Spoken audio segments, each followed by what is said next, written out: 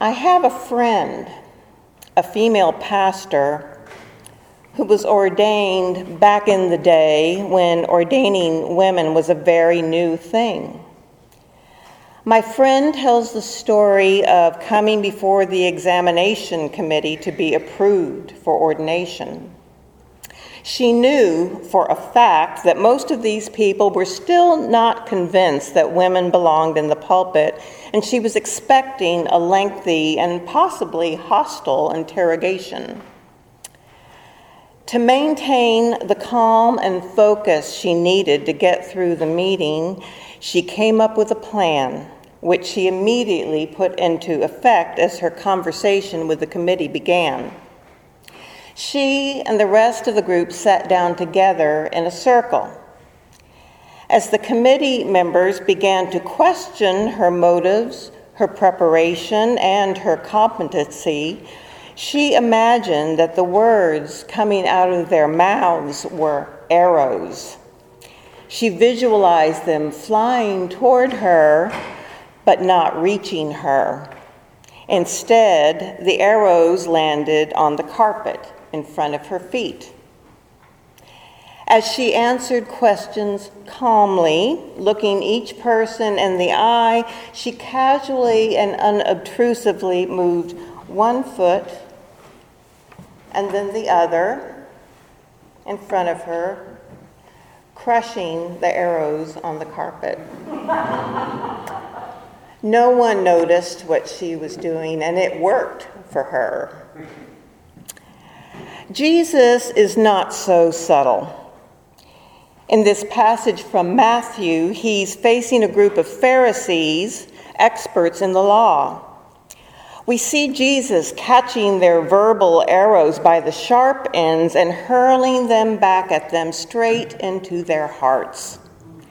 Matthew ends this story by saying no one was able to give him an answer, nor from that day did anyone dare to ask any more questions. Why are they so afraid to challenge him further?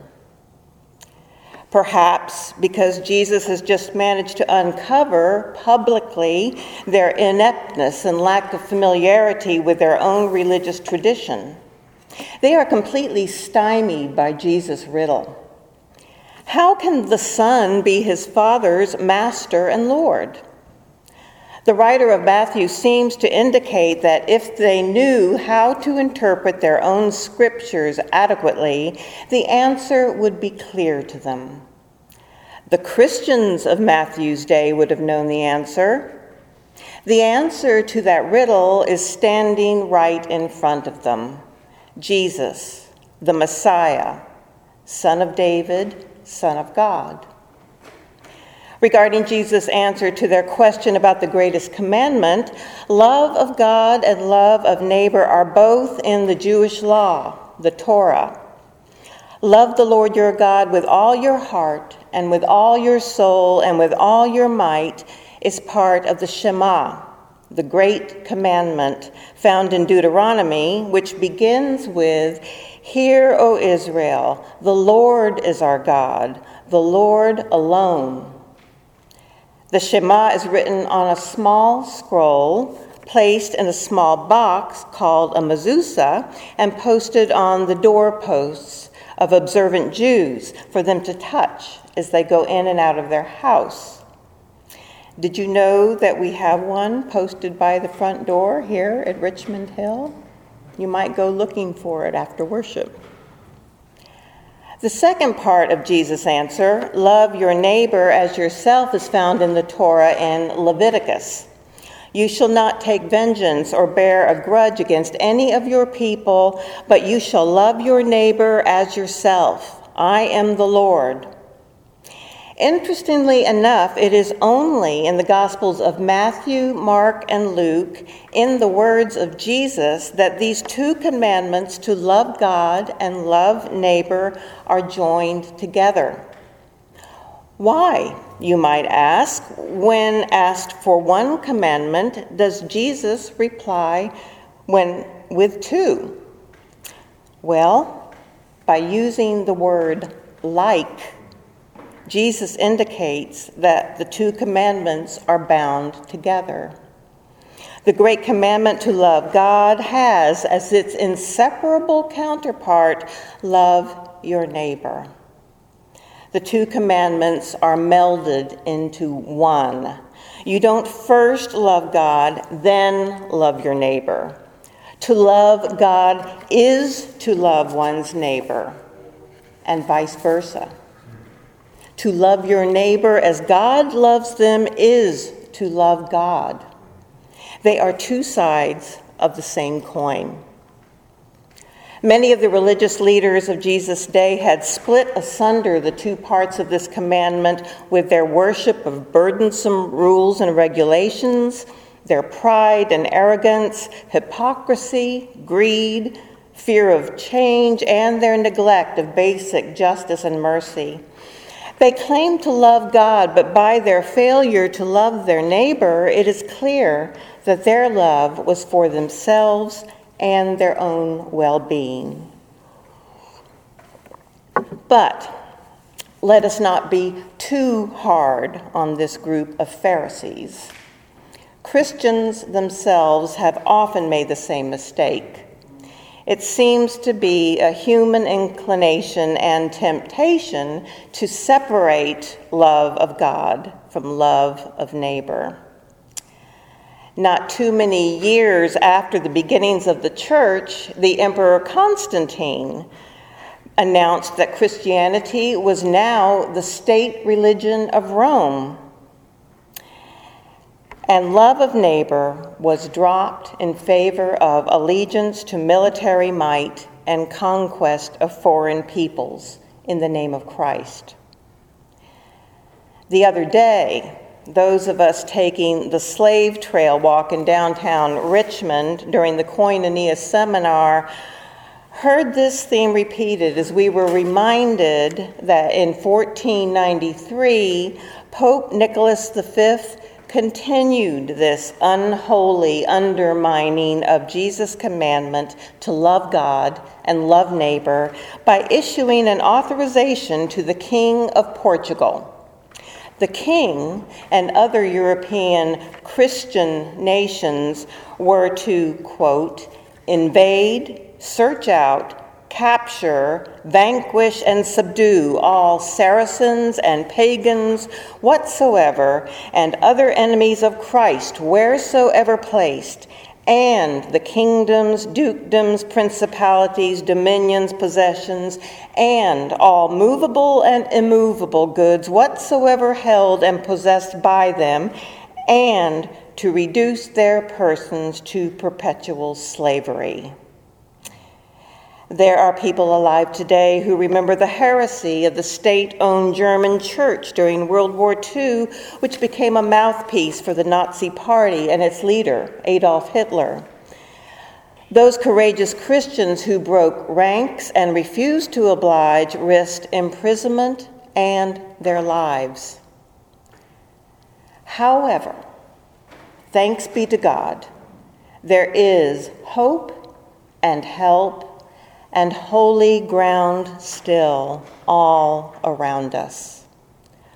For God, who loves each of us so much, God who sent Jesus Christ, fully human and fully divine, to express that love, this God continues to restore the image of God in us, calling us back to love of neighbor when we have lost our way.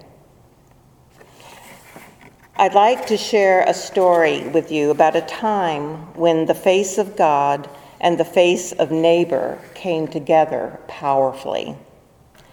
The story is about Edwina Gately.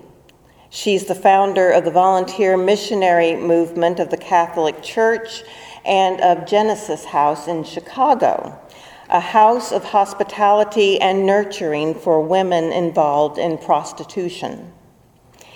In her book, Christ in the Margins, she tells of walking down a street in Chicago one night and coming to a rundown tavern on a corner of a dark alley. Suddenly, she was overcome with the feeling that God wanted her to go into the tavern. That was where she was supposed to be. Inside, it was dark, but she could feel the bodies jostling around the bar counter. She sat down at the bar feeling very much alone and out of place. As she sat at the bar in the dim light, a woman in her mid-50s shuffled in and struggled to sit down on the bar stool next to her. Banging her fist on the counter, the woman demanded her jug of wine from the bartender. Looking over at Edwina, she said, "You hungry?" Edwina, wanting to be friendly, replied, "Well, a little." The woman then bent down and pulled a loaf of white sliced bread from her plastic bag on the ground. "Good," she said. "I haven't eaten for 3 days, and I just stole this loaf of bread from the supermarket down the street. Been looking for someone to share it with." She then bent down and pulled out an open can of tuna covered in plastic wrap, and using her hand, scooped out the tuna and spread it on the bread. She offered this soggy sandwich to Edwina with a big smile. "Here you are, honey." Then she proceeded to fill up Edwina's empty glass from her jug. Edwina was stirred with compassion as she shared this odd meal. The woman rambled on about her hard life and how it was a struggle to survive. She did not know what she was going to do, how she was going to make it. Tears rolled down her face. Then, suddenly, a look of inspiration. Looking Edwina up and down, she cried out, "Oh, honey, why don't we work together? I know where the tricks are. With my experience and your good looks, we could be a team." With horror, Edwina realized that the woman was an older prostitute, that times were hard for her now, and that she was asking her to team up with her. Edwina mumbled almost apologetically that she was not involved with prostitution, that she was a Christian, an independent Catholic minister. "A what?" the woman cried out in disbelief. "Ain't never been no minister in here before. This ain't no place for a minister. Ain't no place for no Christian. You shouldn't be in here. Ain't no place for people like you." Edwina's presence triggered an emotional response in the woman, who spent the rest of the night spilling out her story of incest, violence, and abuse. Edwina could do nothing but hold that broken woman and listen. Two women weeping together. The rest of this I tell in Edwina's own words. I left the bar feeling all emptied out and helpless. The woman with whom I had spent the last 3 hours lay huddled in a corner, fast asleep, her face still damp with tears. Walking home in the greasy darkness of wet streets, I reflected on what had happened. As I did so, it was as if a blindfold suddenly slipped from my eyes, and I pierced the veil from ordinary consciousness to a deeper place. I had gone into the bar, vulnerable, open, and looking for God. And this woman had come into the dark place in which I found myself. She brought the bread, and she broke it and shared it with me. She brought the fish, and she shared it with me. Then she took the wine, and she shared that with me too. And then she told me her story, and she embraced me. Then I knew. I knew with a deep and transforming insight that there had been, in that dirty place that night, a Eucharist, a communion, and that the Holy Spirit, ever elusive, ever roaming free, had been present in the coming together of open hearts, seeking compassion and grasping connections right in the heart of brokenness. God did not need a church or recognized holy place to be present.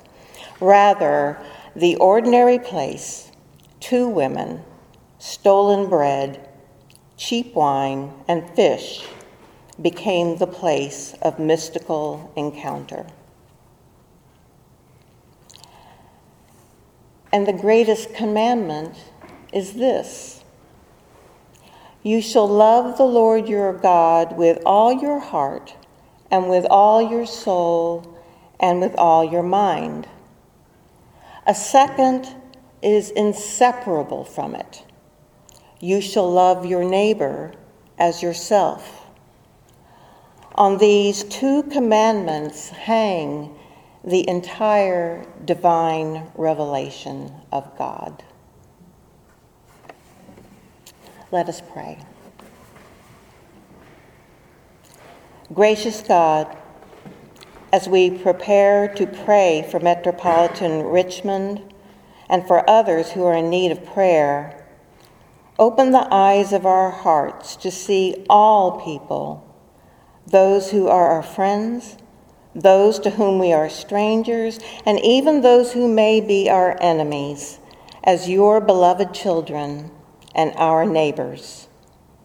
Then, as we share in the joyful feast of the people of God, may we see your divine neighborly image in each other. We pray in the name of Jesus. Amen.